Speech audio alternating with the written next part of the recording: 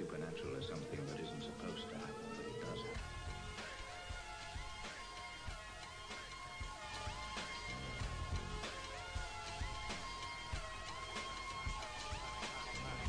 AM 1420, WBSM presents Spooky South Coast with your hosts Tim Weisberg and Matt Costa.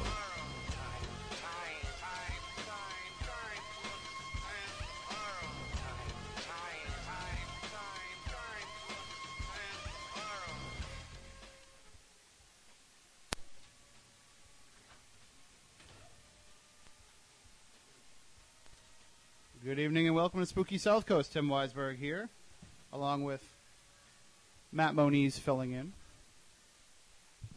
Let's see if we get everything going here.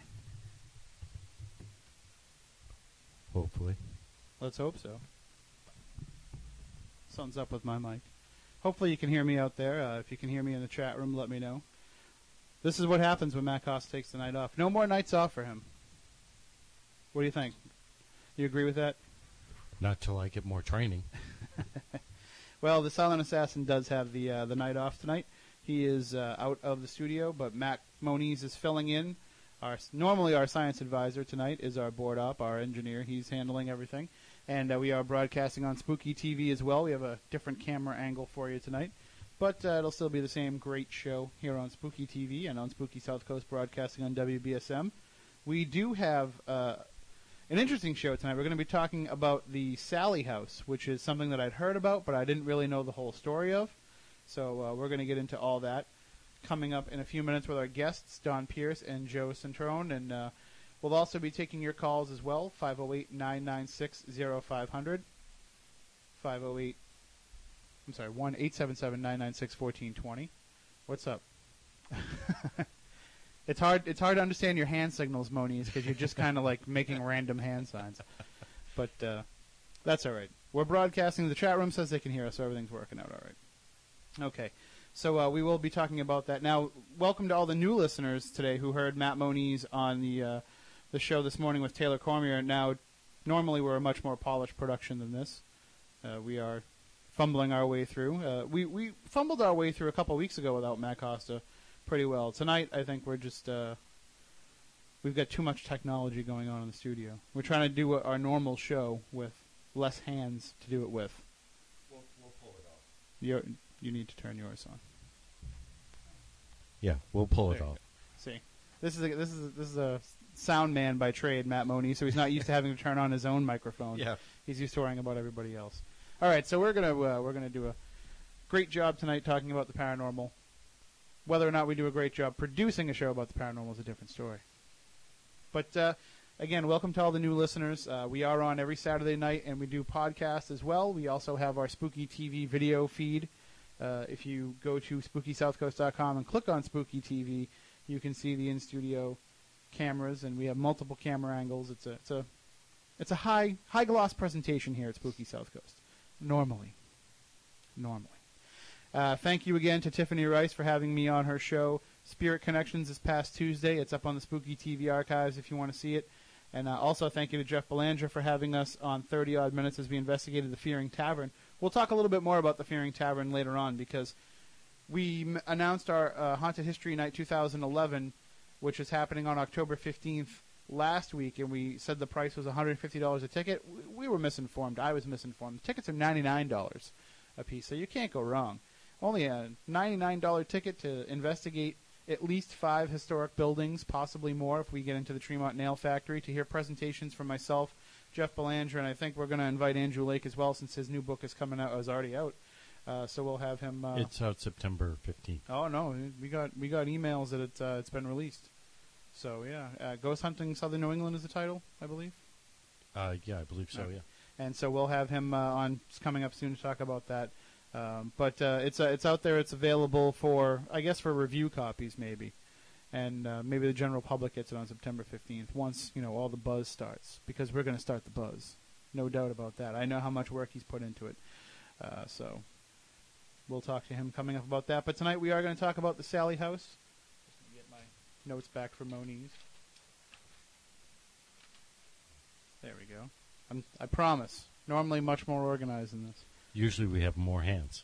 like you said. And it's nights like tonight that always make us remember just how much the Silent Assassin brings to Spooky South Coast, even though he doesn't talk all that much, and he doesn't get involved in a lot of the on-air discussion. Because he's too busy flipping switches and levers and... No, he's too busy playing on his cell phone and checking out stuff online and all that kind of stuff. Because he can. He can do all that stuff while he's running the show. He doesn't have to concentrate anymore after 5+ years of doing this. So, all right, let's get right into the discussion about the Sallie House. First joining us on is Dawn Pierce. She formerly worked with New England Anomalies Research. That's Keith and Sandra Johnson's group. As well as RIDIA, the Rhode Island Demonic Disturbance Investigation Association, and working on their radio show as well. She joins us on the line. Good evening, Dawn. How are you tonight? Good. How is everybody? Oh, we are spooktacular, as we say here. And good to hear. I'm sorry? I said that's good to hear. For now, I mean, we're trying to fight our way through some technical issues, and but we will do what we can, the best we can. Also joining us is Joe. Is it Citrone? Is that how you say it? Yes, you got it, Joe Citrone. And he was born and raised on the hardcore streets of Federal Hill in Providence, and it's there where he first began his fascination with the occult. We're going to get into all that with him. He became a paranormal researcher in 2005 as a member of NEAR and was also a member of RIDIA.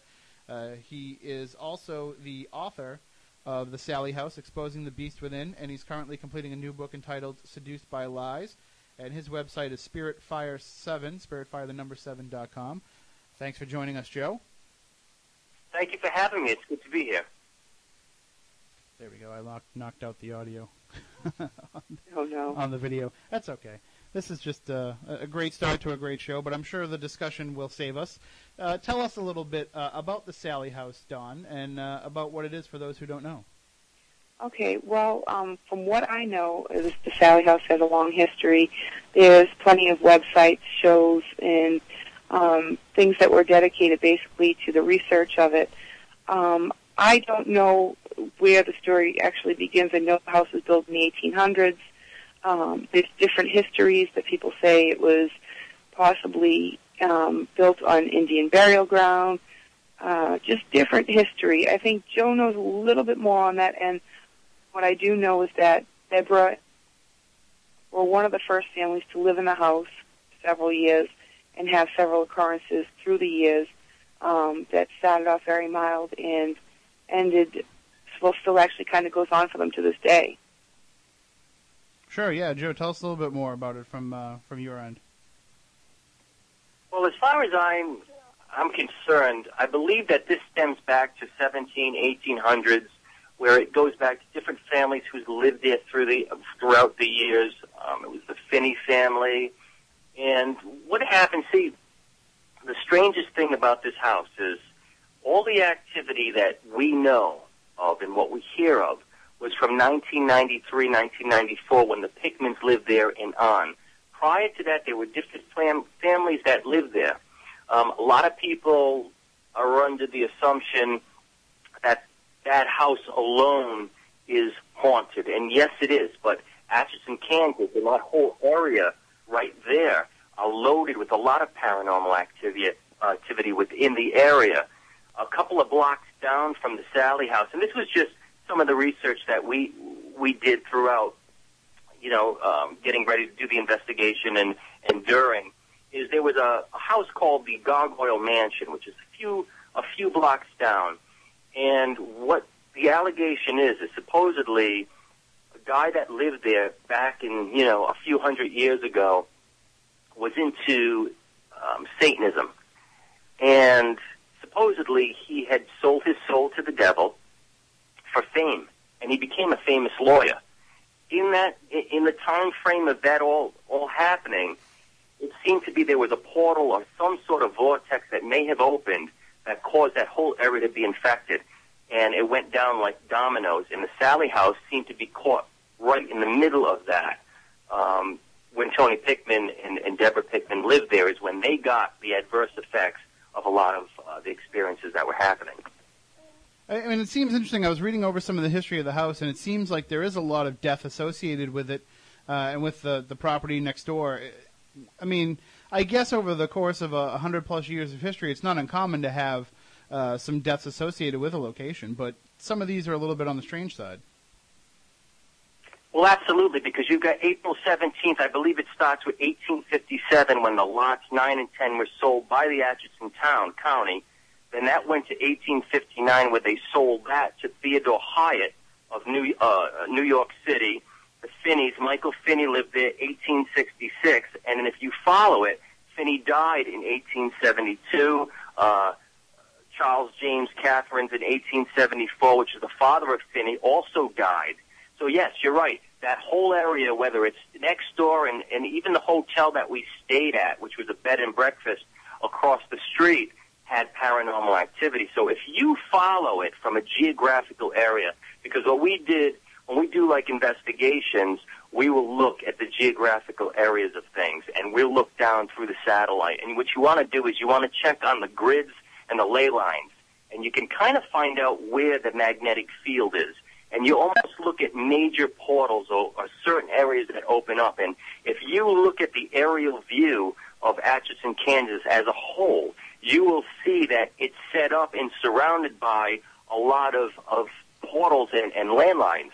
So it's really controversial because, truthfully, there's a lot of allegations about the houses and the things that happen, but there's not a lot of substantial proof. It's a lot of it is just hearsay. However, when you start to investigate the town, when you start to go to the places on first-hand experience and you get a little bit more knowledge and you're picking up stuff, you're getting stuff in photos, you start to connect the dots and you start to link everything together and you say, hey, wait a minute, you know what? This isn't just driven on speculation. There is a lot of truth to this. The problem is there's so many groups that are coming in there and doing investigations. You're going to hear, 200 different sides of the story. You have one person that says, okay, you know what, this is what this is, and another person says, this is what that is. And you never really could get down to the core of what's going on. And truthfully, I don't think you'll ever really know 100% of what's happening, but this whole air of mystery of the Sallie House has shifted to, is it demonic? Is it human? Is it human spirits? Is it tormented spirits? Is it inhuman spirits? And you'll have a lot of different views and outlooks on it and opinions, depending on what background you come from dealing with the paranormal or what road you take it, into it. So the only thing you can do, or what I did was, you know what, let's go and spend 3 days in the house. Let's find out if there's any truth to what's happening, and let's see if the Pickmans were telling the truth and weren't exaggerating, because when you do paranormal investigating, you have to definitely go in from a skeptic standpoint, and that's what we did. We went in there expecting nothing, hoping to come out with something, and we did. Well, we're talking about, of course, the Sallie House in Atchison, Kansas, and for a lot of people, their first exposure to that location came from the television show Sightings, which went and filmed there when the Pickmans were there. Now, they were renters to the property. They lived there with a newborn son, a young son, I believe, and that's where a lot of the stories first started to come from. And that's the spirit that they supposedly encountered is how it got the name Sallie House. Why don't we talk a little bit about that and how it became to be known as the Sallie House? Well, I can answer a little bit of that. I believe that they believed way back when there was someone that lived in the house and there was a child that was there that I'm not sure if they believed it was an interracial relationship or something, and that a child was created and kept a secret. That's one of the stories. There's a lot of very different myths about how this person became up. People have gone in there, have claimed to see a child. Deborah and Tony Pickman have seen a child. Different people have seen different things. But to me, this is just the enemy taking the form of something so innocent as a child in order to gain the doorway to open up and get the acceptance to let something else come through in order to be destructive. Joe, I don't know if you want to add a little bit more to that. I'm just going on what I know as far as background and what I've heard. But like I said, he was there. I don't know exactly the whole story of what he saw, but there's so many different stories that have gone around for years, and that's where I think that they came up with the name Sally. Also, an old time psychic, I think his name was Peter James, also claimed that he had saw the spirit of a little girl named Sally, and had told the Pickmans that that's who was in the home, and this is why they entertained that there was another child there when their child, who's now, going to college, was in the home, and they tried to accept and, bought toys and things like that for this child, another crib. It's just a very weird story, but that's the ones that are out there. And Joe, if you want to enlighten them, please. Yeah.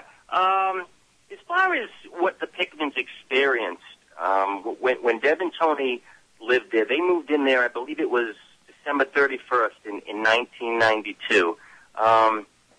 What they were claiming in CNC, what happened was Tony was the one that was experiencing a lot of the activity that was going on. From what I remember, Deborah really wasn't experiencing that much, although she did follow closely on what was happening. First, it was said that there was human spirits that were in the home. There was a female. There was a jealous female spirit. There were the younger spirits of children that were in there. Just a bunch of different things that were going on. But however, the end result with Tony Pickman is no matter what the allegation was, he was the one that seemed to get attacked all the time, whether it was burns, whether it was scratches, bruises that would appear. He became the center focus of, he got the brunt of everything in the house. I mean, he's the one that really took it hard. The problem is that although the groups and teams that were going in there, even Peter James that went in there, they were all trying to say that, there was human spirits, there was this, there was that. Nobody really got to the bottom of what it was. Now, Deborah Pickman, I will say, she knows a lot of this stuff in depth of what they went through because obviously they lived there. But even when we had met the Pickmans and we had talked to them when we first went to the home, they believed for the longest time that they were human spirits. Their whole mentality changed as time went on to shifting that it was more of a darker, demonic in nature. And that's where the whole separation point is. So now you have groups that say, there are aggravated spirits, there were tormented spirits. There was another group that went in there that said that they contacted the spirits that lived there, and there was good ones, there was younger ones, there was kids, there was, so it got a little bit crazy. And I won't say that any investigator that does an investigation is crazy because everybody is open to seeing and getting different things, but it still kept reverting back to being demonic. It kept going back to there's something else going on, and it was almost like this spirit. We'll say. All right, guys, I hate to interrupt you. We have to take a break for the news. When we come back on the other side, we'll talk more about it. But we do have to take a break for the news. We'll be right back. Sorry to cut you off about. We'll be right back. Welcome to Spooky South Coast. Look, I know the supernatural is something that isn't supposed to happen, but it does happen. AM 1420, WBSM presents Spooky South Coast with your hosts Tim Weisberg and Matt Costa.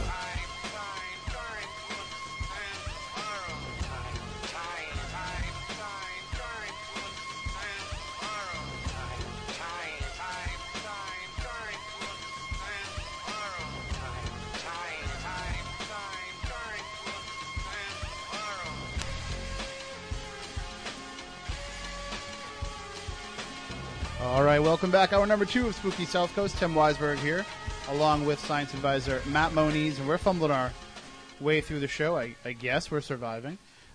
Apologies to our guests, of course, Don Pierce and Joe Citrone for cutting them off so abruptly, but we had to figure out how to make the news happen.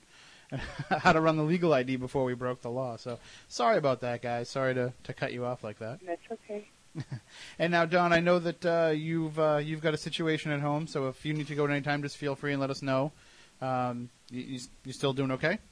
I'm okay right now, thank you. Okay, just let me know if you need to go, and we'll be glad to let you get your rest. Okay, thanks. All right. Now, we are broadcasting on WBSM and also on Spooky TV at SpookySouthCoast.com. We had a little bit of a hiccup with that, but that's now working great. And we also had mentioned at the beginning of the show that we were going to give you a little bit more information about the Haunted History Night 2011 happening in Wareham, Massachusetts. Again, the tickets are $99 a piece, and for that you're going to get lectures from myself and Jeff Belanger of GhostVillage.com and 30-odd Minutes TV and the author of more than a dozen books on the paranormal. And you'll also get dinner at the Mill Pond Diner there because it's centrally located with all these things. And you'll get to investigate the old Methodist Meeting House, the one-room schoolhouse, and the Union Chapel. These are all buildings from the early 1800s. And you'll also get to investigate the Fearing Tavern, the infamous Fearing Tavern, which was originally built in the 1690s. And it looks like it did back then. And there's plenty of artifacts and different haunted happenings that have been going on there over the years. You just saw it on this week's episode of 30-odd Minutes. So you'll get to investigate that. We're also working on securing the Tremont Nail Factory, which is from, I believe, 1838, the current building that's standing up there. So it's going to be a great night. It's going to be a lot of fun, a lot of investigation done. If you're a first-time investigator, it's a great way to get out and learn. If you've never been on a ghost hunt before, it's a great way to experience the paranormal. And if you have been and you're a seasoned investigator, it's a great way to get into some of these locations that aren't really open to groups. So it's a special thing that we put together with the Wareham Historical Society. October 15th, it'll be from 6 p.m. to 2 a.m., 6 p.m. to 2 a.m. And you'll get plenty of time to investigate all those sites for only $99. To get your tickets, go to SpookySouthCoast.com/event, and you can pay for them right there with PayPal. And if you need to let us know that you want to go and for some reason you can't buy a ticket that way, email us spookycrew@SpookySouthCoast.com, or you can give us a call on our hotline, 508-444-2661, 508-444-2661. So there we go. Now that we get that little promo out of the way, we can get back to talking about the Sally House with Don Pierce and Joe Citrone. And we were talking the story of Sally and how it became the Sally House, Joe, before I had to cut you off there. And from the information that I found from the official Sally House website that's run by the Pickmans, is that, as you were saying, the previous owner had encountered this spirit named Sally, and that Mr. Pickman had actually verified that that was the spirit that he encountered. But I also got to take a step back, too, to what Don was saying. Kind of whatever's there, especially where there's all this talk of it being a negative spirit, it can kind of take whatever form it wants, can it? Absolutely, and that's what I wanted to clear up and say. If you want to, from an investigative standpoint, if you put everything aside of what somebody says this one is or what they experience, and if you just take that all out and get to the meat of the story, you have the Pickmans who moved into this house. You have Tony that was getting attacked, okay? But Sally itself, the girl Sally, it was never confirmed that there was a girl named Sally. There was rumors that was, going around saying that, this girl Sally died, doctor, under the knife, that she had died. But it was never confirmed. Talking to Tony, and really, actually both of them, both Deb and Tony, talking to them as we were interviewing them, you can see where this presence, that when we were in there, it would change, and it could change into what I call it shape-shifting, for lack of better terms. This thing could shift identities to make you feel what it wanted to feel. So when you went into the house originally, you felt like, this can't be haunted. This is a great feeling in here. It smelled clean. It was fresh. It was like uplifting. And then as the time went on in each of the days through the course of the hours, there was also a big heaviness that started to come in. And every time we would sense a spirit presence, we would smell lilacs. We would smell flower, different types of flowers. and then it would get to a rotten smell, and then it would change. So it was almost like the house reeled you in, made you feel comfortable. You second-guessed if it was actually haunted. You had this peacefulness, and then all of a sudden there was a heaviness that happened. And every time the heaviness happened, Tony got attacked. I was there to witness on 3 events where Tony Pickman had gotten attacked. He got scratched on his forehead, he got scratched on his back, and he got scratched on his wrist, and it all happened in front of us. I mean, for me, doing research, you see a lot of things. You capture a lot of orbs. Some have human faces in it. You get some good EVPs. I mean, you know, as an investigator, that's all the stuff that you look for. However, when you're there and you're talking to somebody, and all of a sudden 3 scratch marks appear before their forehead, and blood is coming down, and you have a paramedic present to tend to the wounds to make sure it was authentic, and you see it happen in front of you, and you're saying to yourself, that couldn't have just happened like that. Like, it's mind-boggling when it first happens. And that's what we were experiencing. We were experiencing, each and every one of us were seeing a different side of this spirit. And I truly believe it. And I know that there's people out there who will say, no, it's this spirit or it's that. Mm-hmm. I personally believe that it is definitely an inhuman spirit that can shift identities into whatever it wants you to be. If it wants to be a little kid, it'll be a little child. If it wants to appear to you that it's a human spirit, it can do that as well. I think whatever that can grab your attention enough to give it attention and feed off of that, that's when this spirit resurrects. So if it does have that ability and it can, you know, change its identity at will, I mean, we would assume that any spirit, you know, can kind of pretend to be something it wasn't if it wanted to be.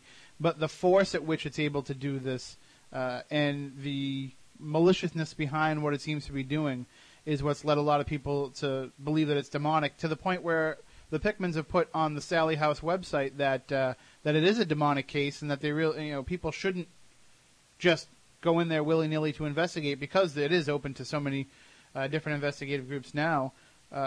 In your experiences there and what you know of what's happened there, it sounds like Tony's really been the one taking the brunt of it, but how much of a danger does it pose to other investigators? Can I say something on that for a minute? Sure.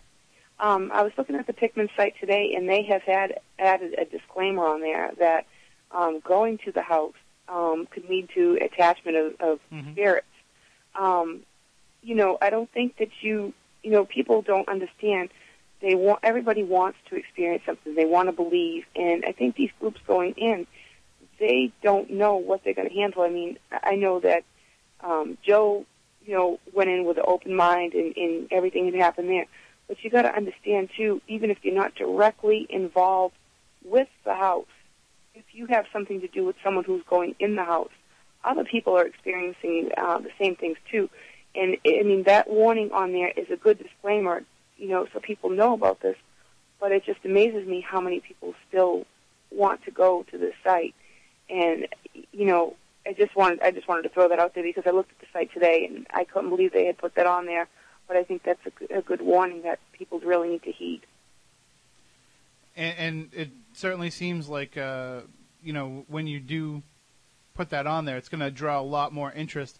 You're going to find groups that are going to want to go there because maybe they haven't, let's see, how can I put this in a way that's not insulting to groups, but, you know, they haven't had a demonic case yet in their case files. So they want to have something, you know, they want to have that experience.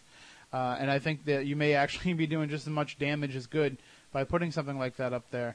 But again, I'll ask that question to you, Joe, that I mentioned before, is how much of a danger does it pose physically to others, aside from just the attachment possibility? I mean, can you go in there and really get your butt whooped? Well, absolutely, because that's exactly what we did, and that's what I was going to lead to say. You've got so many groups that are out there, and everybody wants to be the group. They want to be the one that goes in there, and they do everything right, and they get all the evidence, and you know, it's that wow factor. Once you've got past that wow factor, once you verify that there is life after death, when you verify that you know that when you're done here in this earth, you're going somewhere else. You're open to that. Mm-hmm.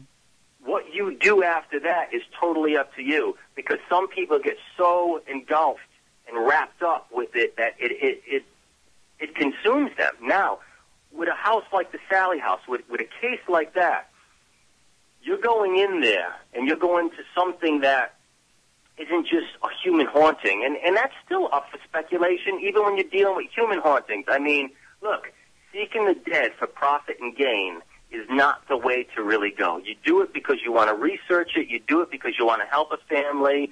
If it requires you doing a home blessing, then you go ahead and do it. If somebody wants verification, yes, we know. We can do that. But when you take it to that next step and you deal with a case that's dark like the Sally House, you're opening yourself up to a lot of things. So, absolutely, the problem with the Sally House is, and Deb will definitely back me up on this, it became a lab, a science lab, that investigators would go in there and they would, do all their studying and investigating.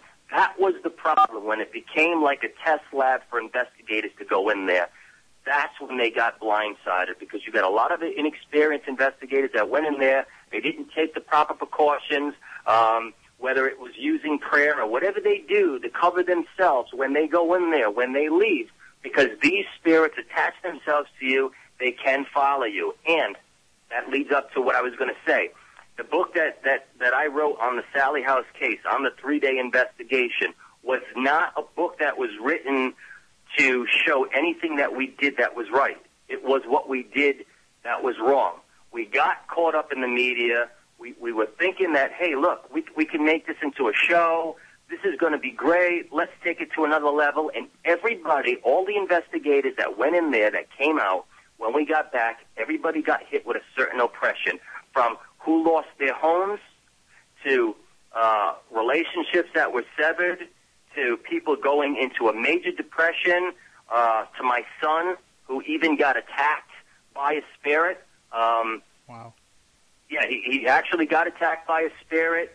My mother was with him. They were in New York. I was on another case.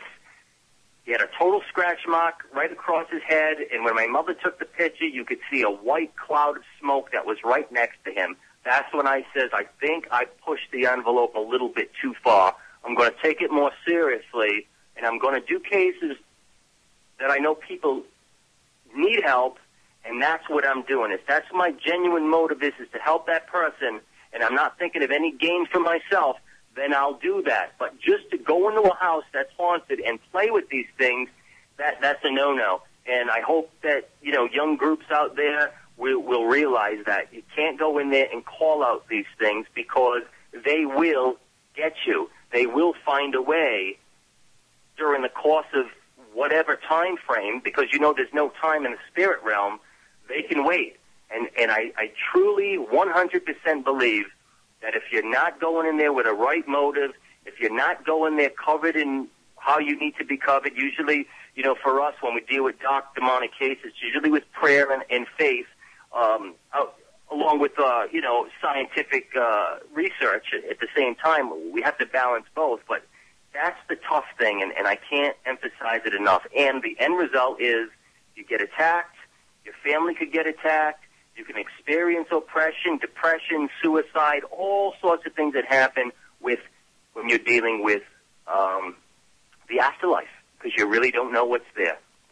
Well, Don, I'll say this. When I first received the email from our show's content director, Chris Balzano, he had been discussing things with you about putting together this episode of the show, and I kind of got the impression from what you were sharing back and forth with Chris that the location and the awesome power of the haunting there and the attention that you knew it would receive had come about, and there was a potential movie in the works, and that it ended up ripping apart your group.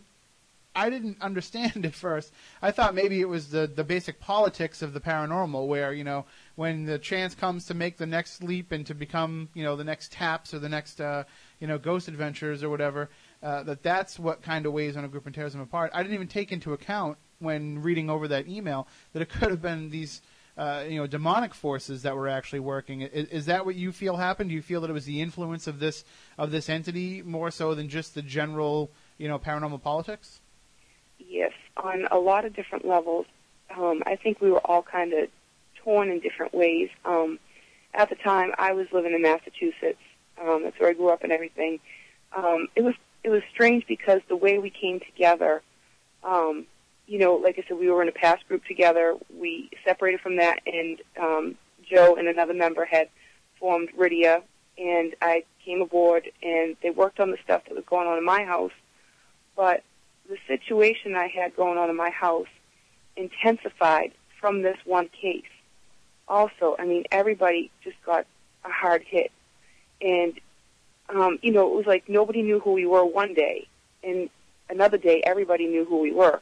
It just seemed like things came so simple to us. I don't know if there was some sort of, divine plan that we didn't even know what was going to happen. But the case had come to us, from someone else who had said, hey, look, we need your help. You guys have a different way of going in with this. And, we kind of felt strong as a group. We go in with a Bible, prayer, holy water, and, a little bit of a different in our faith, a little bit of a different point of view.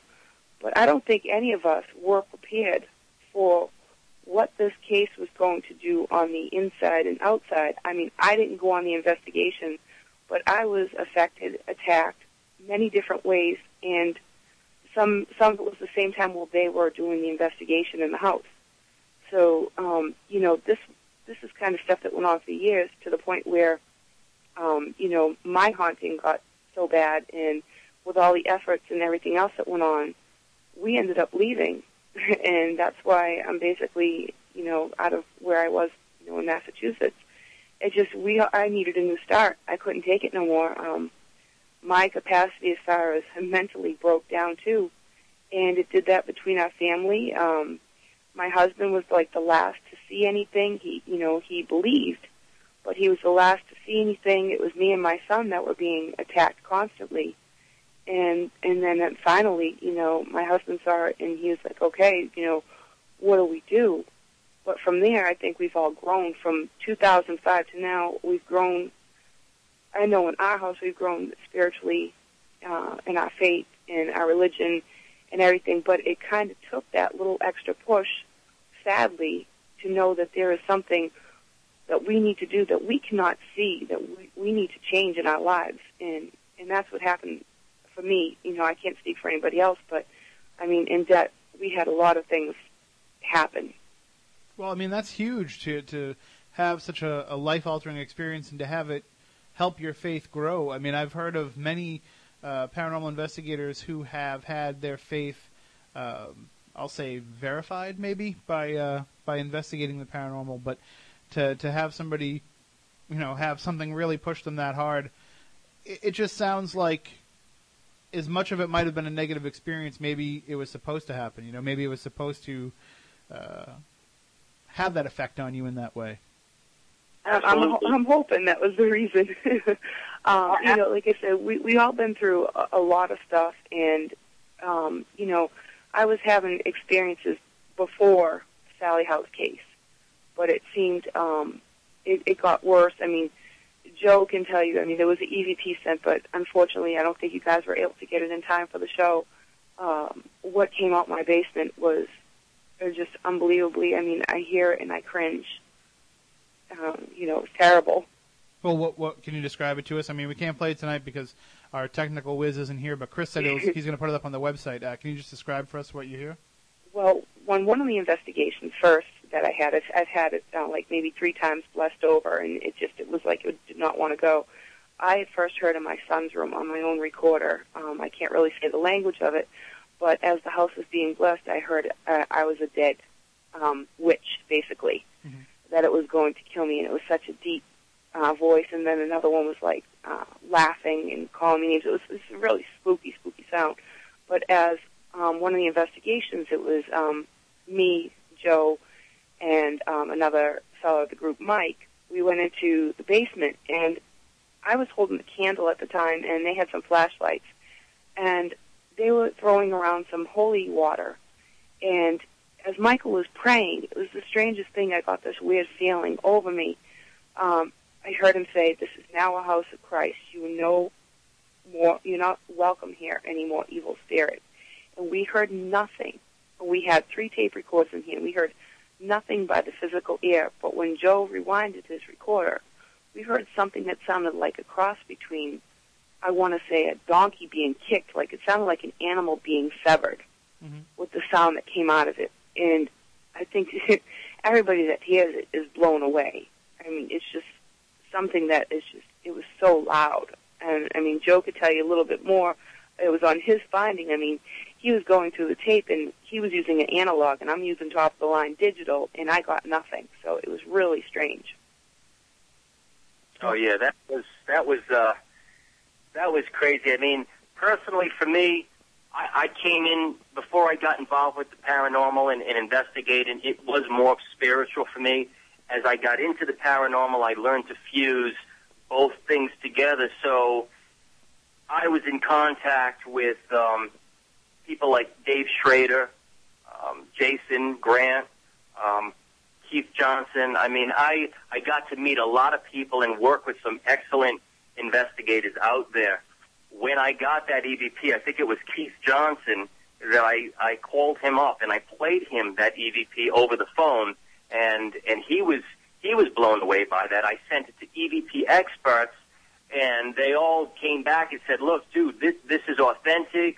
I haven't heard anything like this before." But as Dawn said, it was literally like a mule being kicked. It was so powerful, and the energy that it must have had to be able to be that profound, to just come out with a growl that was like, what is that? I really, to me, if you were to get a baseball bat and whack a mule, that sound that it would give you is the sound that came over that EVP. And till this day, if you listen to it, it sends chills. I mean, it's one of those EVPs that you never get sick of hearing, because you still say, I cannot believe that came out of your analog tape recorder. Well, we are talking with Don Pierce and Joe Citrone about the Sallie House and their experiences that have happened as a result of an investigation of that location. I mean, I'm sure that you've networked with a lot of other investigators who have gone into the Sallie House. Have they reported a lot of the same similar phenomena that happened to you? Has anybody else been able to get a similar EVP out as a result? I believe the investigators that I know that went in there, one of them was Todd Bates. He was heavily involved with the case before we were involved. He worked with the Pickmans right around that time that they were filming that thing on Sightings. He got some incredible EVPs out of that house. He also went under attack. His family got attacked. It almost ruined him, from how I gathered, ruined him as a person, that case, because you become so wrapped up into it. I've worked with Denise Jones at the Sallie House. She joined in on the investigation on the Dark Hauntings project. Was with Denise Jones, and everybody that was involved with that case took something back with them. To say, hey, you know what? It was a great experience in one aspect, to verify that, you know what, Deb and Tony were telling the truth. They weren't crackpots. We watched them. We watched Tony get attacked. So we verified that, okay, we know now it's haunted. Now, is it human? Is it inhuman? That'll always remain a mystery. I believe it's an inhuman demonic entity that's in that house. But everybody takes something back with them to say, hey, wait a minute, you know what?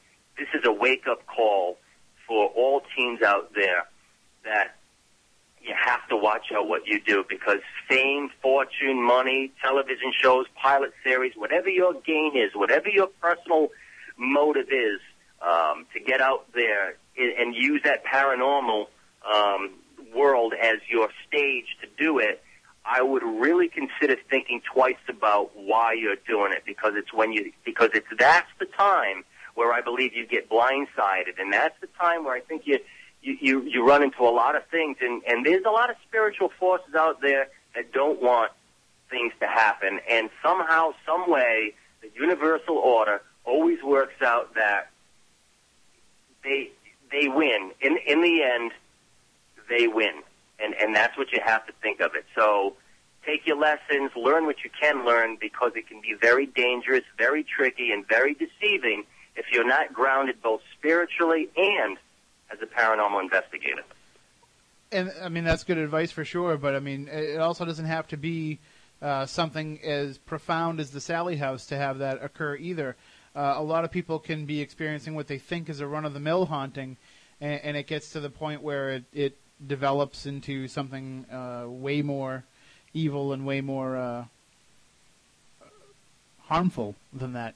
One of the cases that I've heard about in this area was something similar. It was a private residence, a private case, and as soon as people started to hover around it and want to get involved, it made a turn for the even worse. It's almost like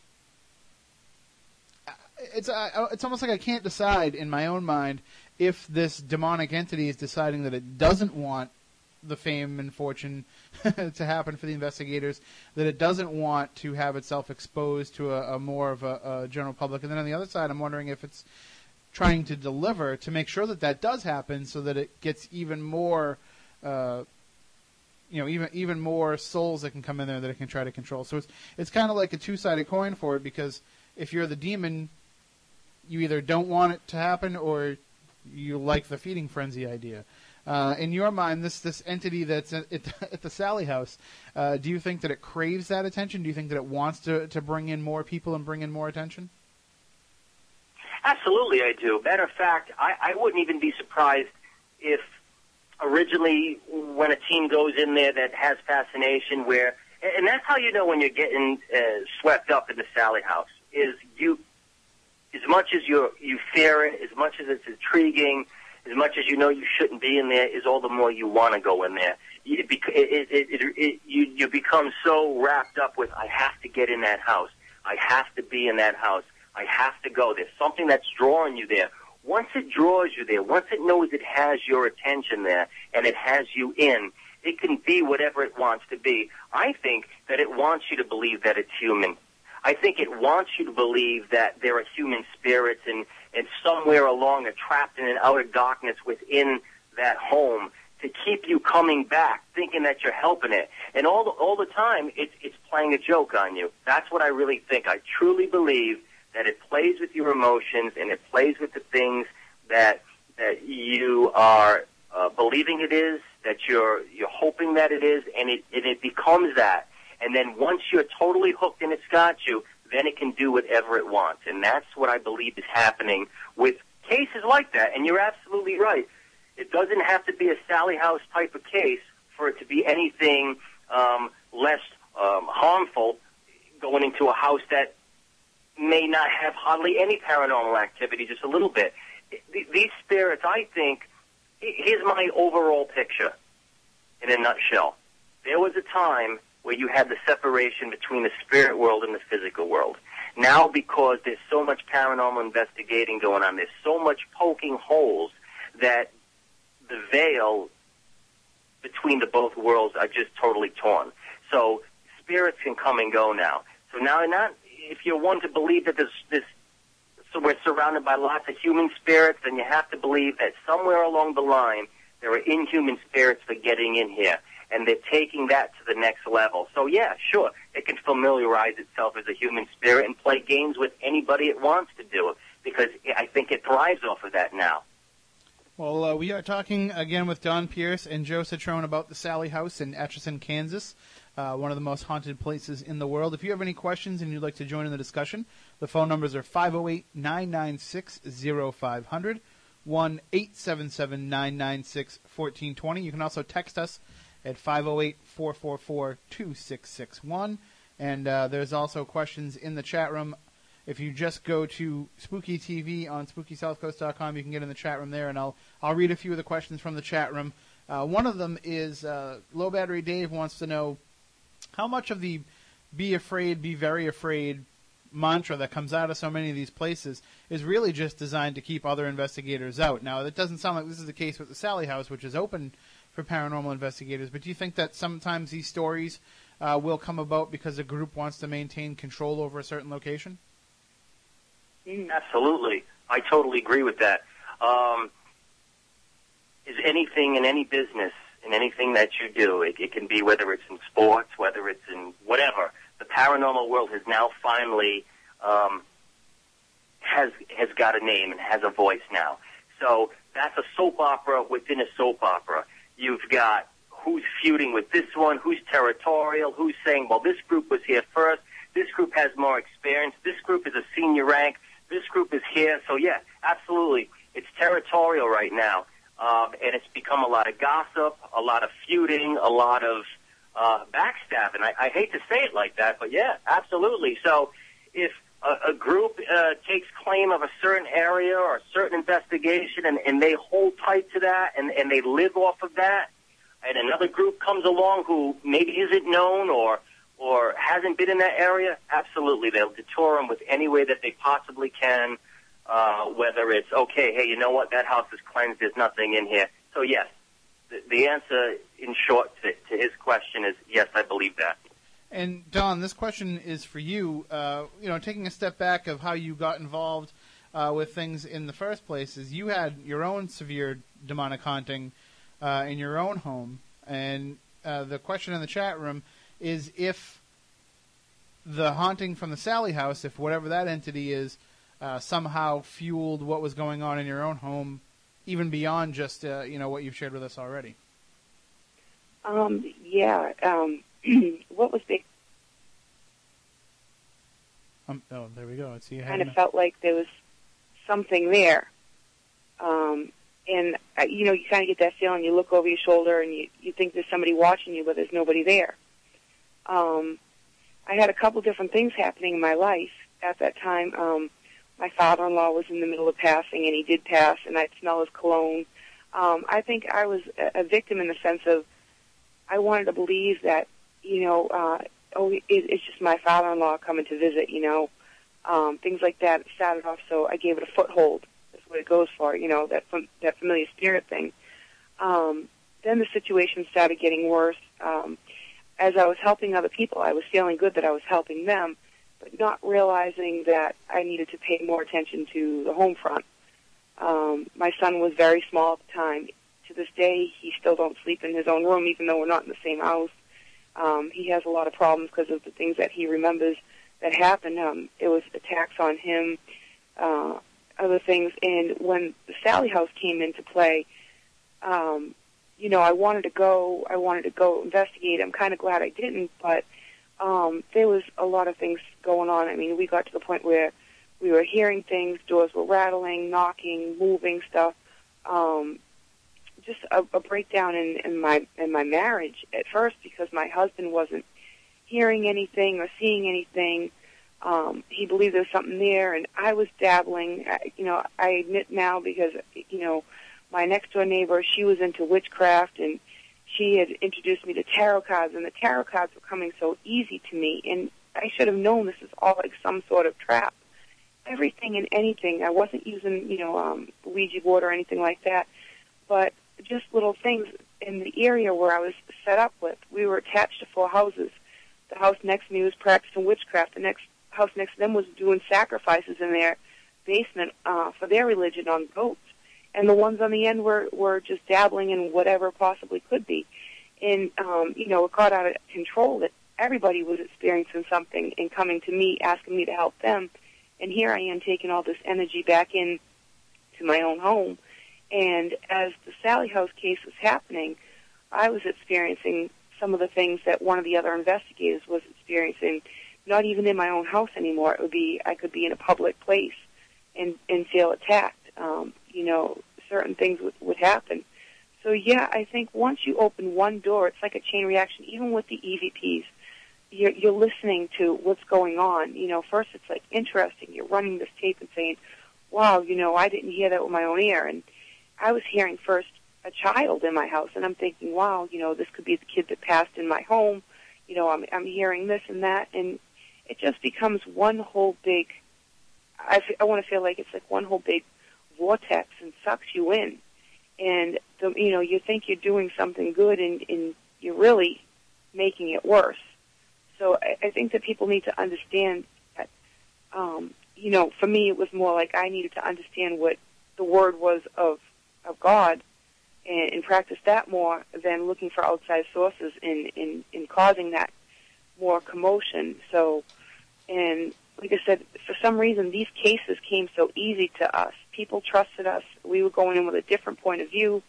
Todd Bates was the one who was being attacked, wanted us to help, and then gave us the Sally House case in return, saying, hey, look, maybe you can help these people. And it just kind of snowballed, is the only way to put it.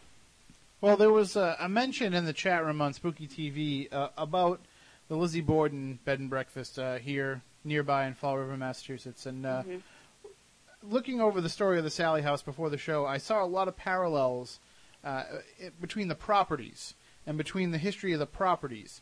Obviously, we're a couple axe murders shy at the Sally House of equating the more recent history of Lizzie Borden's. But one of the things that really stood out to me was in the house that's next door to the Sally House, which is actually built by the son of the original inhabitant of the Sally House. Eventually, it was deeded to a Johanna Barnes, and she was a divorced mother of 3 with another child on the way. Her son, Frank Wright Barnes, was born on July 13th, 1899. She had spent time in a mental hospital for mental instability.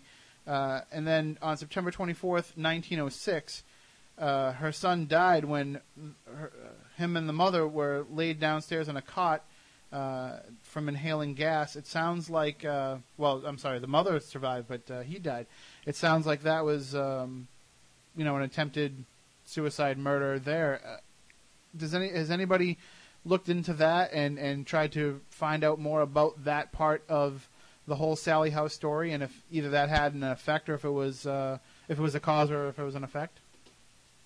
Well, that's a great question because, as you were speaking, you just jogged my memory on something. While we were there, Michael, my partner, had done some research on the house next to us, next to the Sally House. And he had even said that he believed that house was just as haunted, if not more haunted, than the Sally House. And then you mentioned the name Joanna, which just rang a bell, too. In one of the days that we were at the Sally House during that whole 3-day weekend, one of the investigators teams that popped in there had talked about a couple of different spirits that they believed was in the home. And they believed there was 2 children and a mother. And one of them was named Joanna. And that's what the girl who was there believed it was. She believed that it was a mother and 2 kids, and they had to be there. And some sort of parallel that they were trying to help this girl, Sally, that was in the house and be a family. So once again, looking at it from a different perspective of how somebody interprets what they think is in that house. And that brings us back to dealing with inhuman, shape-shifting type of spirits who could probably lead you to believe that. The problem is there's so many holes that we'll never get all the answers that we'll never, all the questions that we have, they'll never be answered until that time comes where we cross over, where we transition from this world. But I think we can get a good grip on at least 60% of the problem. 60% of the problem, I believe, right now, as it stands, in the state that this world is in general, I think a lot of it is being occupied by inhuman spirits who are playing with the minds of a lot of us investigators, and I include myself in that. Look, we're all experts, but we're really not experts. We're still trial and error. We're still susceptible to attack. And as long as we are, we're always going to be victims. It's just who's going to make it through less victimized than the next person. That's what's really it is about. It becomes a thing of chance right now. The more you get involved with the unseen world. Well, we're going to wrap up the discussion here in a couple minutes because we're going to talk with Chris Balzano about next week's Bridgewater Triangle episode. But I'll ask this. Don, from what I understand, I mean, this case and the way that it's affected you, even remotely, has kind of, led to you taking kind of a step back. And we talked about your renewed faith, but I mean, what's on the horizon for you in the paranormal world and in regards to the Sally House? Well, I've kind of taken a full break from everything. I just had another child, and I'm trying to focus on the family and keep that together. Thank you. I'm trying to keep that together. Am I ready to jump back into something? Absolutely not. Am I here for people who want help or, referral to someplace? Absolutely. Since I've been down here, I actually have had one case that I tried to get involved with a little bit too early, and I didn't have any backup, didn't have anybody to really turn to, so I had to kind of let it go. I've had other cases that I've referred off to other people that I know that could handle it, and actually in New Hampshire kind of area, and I get an occasional call here and there saying, I know that you've worked with this one or that one, can you help me? That's all fine. I don't mind getting, telling people what I've been through and trying to shy them away to doing their own investigation or trying to look into anything deeper. But I have my family, and I try to work on that. And as far as the paranormal, I don't know if I'll ever step back fully in the ring, but I know where, the answers are, and I'm trying to do what I can for me first. I have to help my family first before I can help somebody else's family. And I hope that doesn't sound too selfish, because I'm one of these people that I try to help everybody, and I got to realize that sometimes I get too involved with something else instead of what's right in front of me. Well, see, now I don't think that sounds selfish at all. I think that sounds refreshingly self-centered. Not self-centered in a bad way, like self-grounded. It sounds like, more paranormal investigators should have that kind of approach to feel like they're ready to go in and face this when a lot of times they're not. So to have somebody say that they want to take a step back, the whole I want to work on me, that we kind of laugh at people, when they're talking about relationships, but it's the same thing. You need to work on yourself. You need to be ready. And like you said, you might not ever be ready to do that.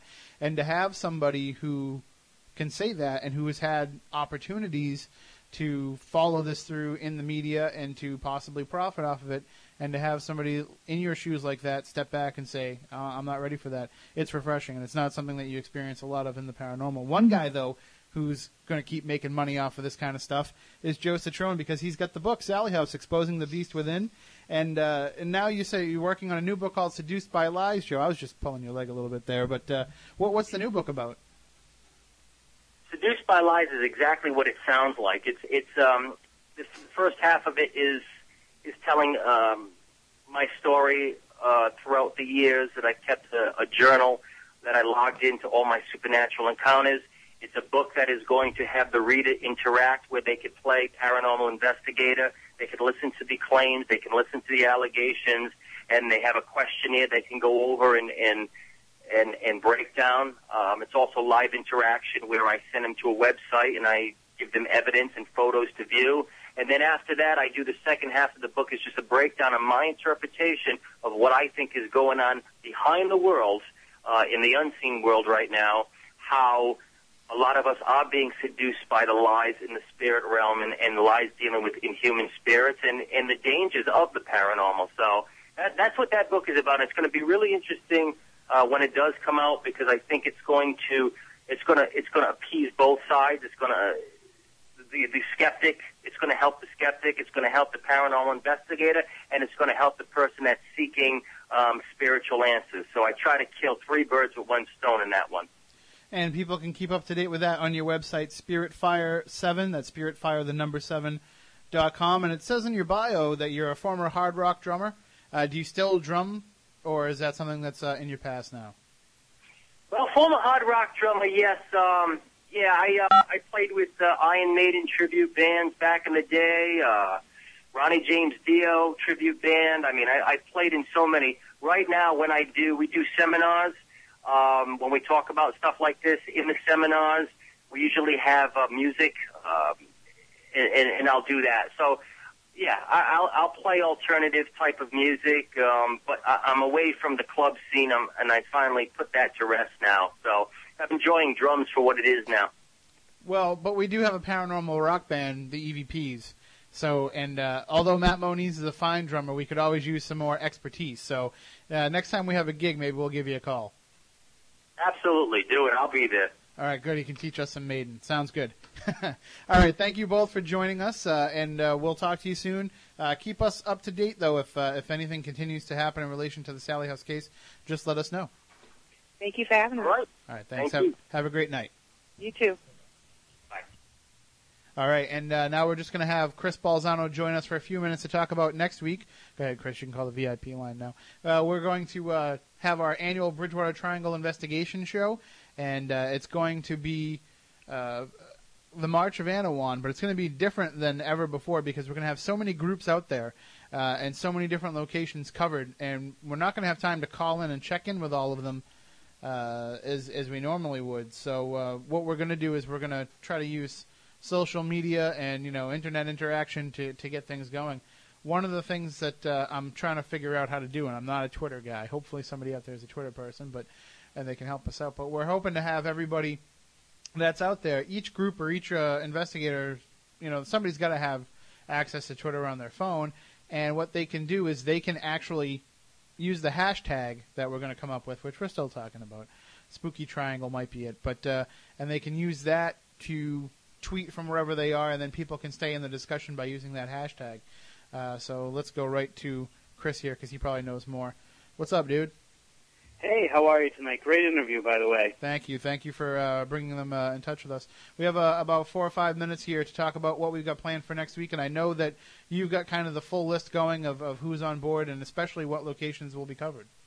Yep, I think taking the part of the Chris Balzano in-studio role, correct me if I'm wrong, is going to be, what's his name, Manny and Chris from the Bridgewater Triangle. Yep, they should be joining us, as far as I know. And I thought I'd heard that Tiffany Rice was joining us in studio, but that might be changing. Oh, yes, I'll get to that. That's okay. Actually, I think, the most exciting part of what we're planning right now. So we do have Bay State Paranormal, which is a couple of our other friends, Eric and Jason, kind of hooking up with them. And they're going to do Burial Hill in Plymouth. It's really cool. We've got some new places that we're going to. And then there's a group kind of headed by Kathy Kasem, who I need to know a little bit more about her. We're finding out, but she's going to be our... Paranormal Granny. Yeah. Oh, is that who that is? Yeah, she's more known by that name. Huh. Oh, okay, yeah. You said Kathy Caslin, nobody knows who you mean, but yeah, Paranormal Granny. Right. Yeah. She's going to be taking over the Route 44 and hopefully hooking up with, at least ahead of time with Andy to follow up on a recent redhead hitchhiker sighting just slightly off 44, off like a road off 44. We've got some people from near, kind of led by Nathan Mayer, who's a good fan of the show. They're going to be doing the Sonnet Ledge and Profile Rock. We've got John Brightman and his group, which is, I think, New England Paranormal Research. They're going to be with Joe Andrade, and they're actually going to the Shack and hopefully the Pet Cemetery, which is another location that I've never actually been to, but that I've heard a lot of interesting things about. Whaling City Ghost is going to be going out to Lakeville. They're really kind of being secretive about what the exact location is, which is kind of cool. And then Paranormal Pilgrim is going to be doing the tracks that run behind the racetrack. So looking at the old T-tracks and see if they can come up with stuff basically on the edge of the Wampanoag of the swamp. So, but then the really cool one that we were just talking about was great fans of the show, Mark and Dave. They're going to be hooking up. Hopefully, we can get this planned. They're going to be hooking up with Tiffany Rice to kind of track down an old urban legend, see if they can actually speak to the Ames brother who crashed his plane, and it became kind of the spark for the urban legends at Stonehill College. But he actually crashed his plane in Randolph. So we're going to see if we can get those guys out there and see if, to the actual crash site, see if we can get them to make contact with either Ames or the quote-unquote, fine young lady he had with him, and maybe even the dead dog that died in the plane crash. So it's kind of very cool because we have a lot of different sites that we haven't been to before, and so it's going to be kind of a new look. The whole approach is going to be really cool, and especially with these new sites. Excellent. For all the investigators who are listening, we will have some information out to all of you this week. We're also hoping to put together a conference call at some point during the week as well, just to get everybody on the same page. But if you still want to get involved, you can email us spookykcrew@spookysouthcoast.com, or you can head out into the Bridgewater Triangle area, head out to some of these locations. Try not to contaminate anybody else's investigation, of course. But you can also get out there, see what you can expose for yourself, and we'll announce the hashtag on the show next week so that everybody who's tweeting can get involved as well. So it's going to be a marathon night for us. Hopefully we can get through it. Now, you'll be available, though. You'll be by the phone, right? I'm actually going to be hopefully getting evidence and information from the people as well, and getting it up on the site, not only the tweet, the Twitter account, but also actually on the site at these different locations. So the person who asked if there's going to be any on-site video, if people can get me the video and I can get it up, we'll have it, hopefully within minutes of them sending it to me. And I'm still going to mess around with the Ustream account, too, and see if we can't find a way to incorporate some of that video if I can get it just as quickly. So who knows? We'll fly by the seat of our pants. That's what we do here. It's what we always do, and it's how we survive. It's how we made it through tonight without the silent assassin Matt Costa here. He'll be back next week, though. We told him no matter what, you can't take next Saturday night off because there's no way we can handle all this stuff and the technical aspects, too. So we're going to hope that everything shuts down here correctly, and I'm going to try and upload the last 2 weeks' worth of shows before we leave. So next week, again, the annual Bridgewater Triangle show. We should be starting do you know what time the Red Sox are on, Chris, next week? For some reason, I thought they actually had their early game, which is why it was working out perfectly. Let's hope so. So we'll be on at our regular 10 o'clock start time, 10:15 thereabouts, and we'll go as long as we need to go until we get the whole thing done. So that will be next week. Stay tuned to SpookySouthCoast.com for all the updates during the course of the week. And I know there's no episode of Spirit Connections this Tuesday night at 9 o'clock, but we do have a new show that's going to be joining us soon, and we'll have details about that soon from a good friend of the program who's been on many times with us. So until next week, for Matt Costa, who's not here, who's out having a good time and a few drinks, I'm sure. Lucky bugger. For Chris Balzano, who is always here in some form or fashion, and for Matt Moniz, who has suffered through the indignity of having to work that computer without having any idea of what's going on. We'll get you further trained on that, I promise. I hope so. So, and now, of course, I'm Tim Weisberg. So until next week, we want you all to stay spooktacular.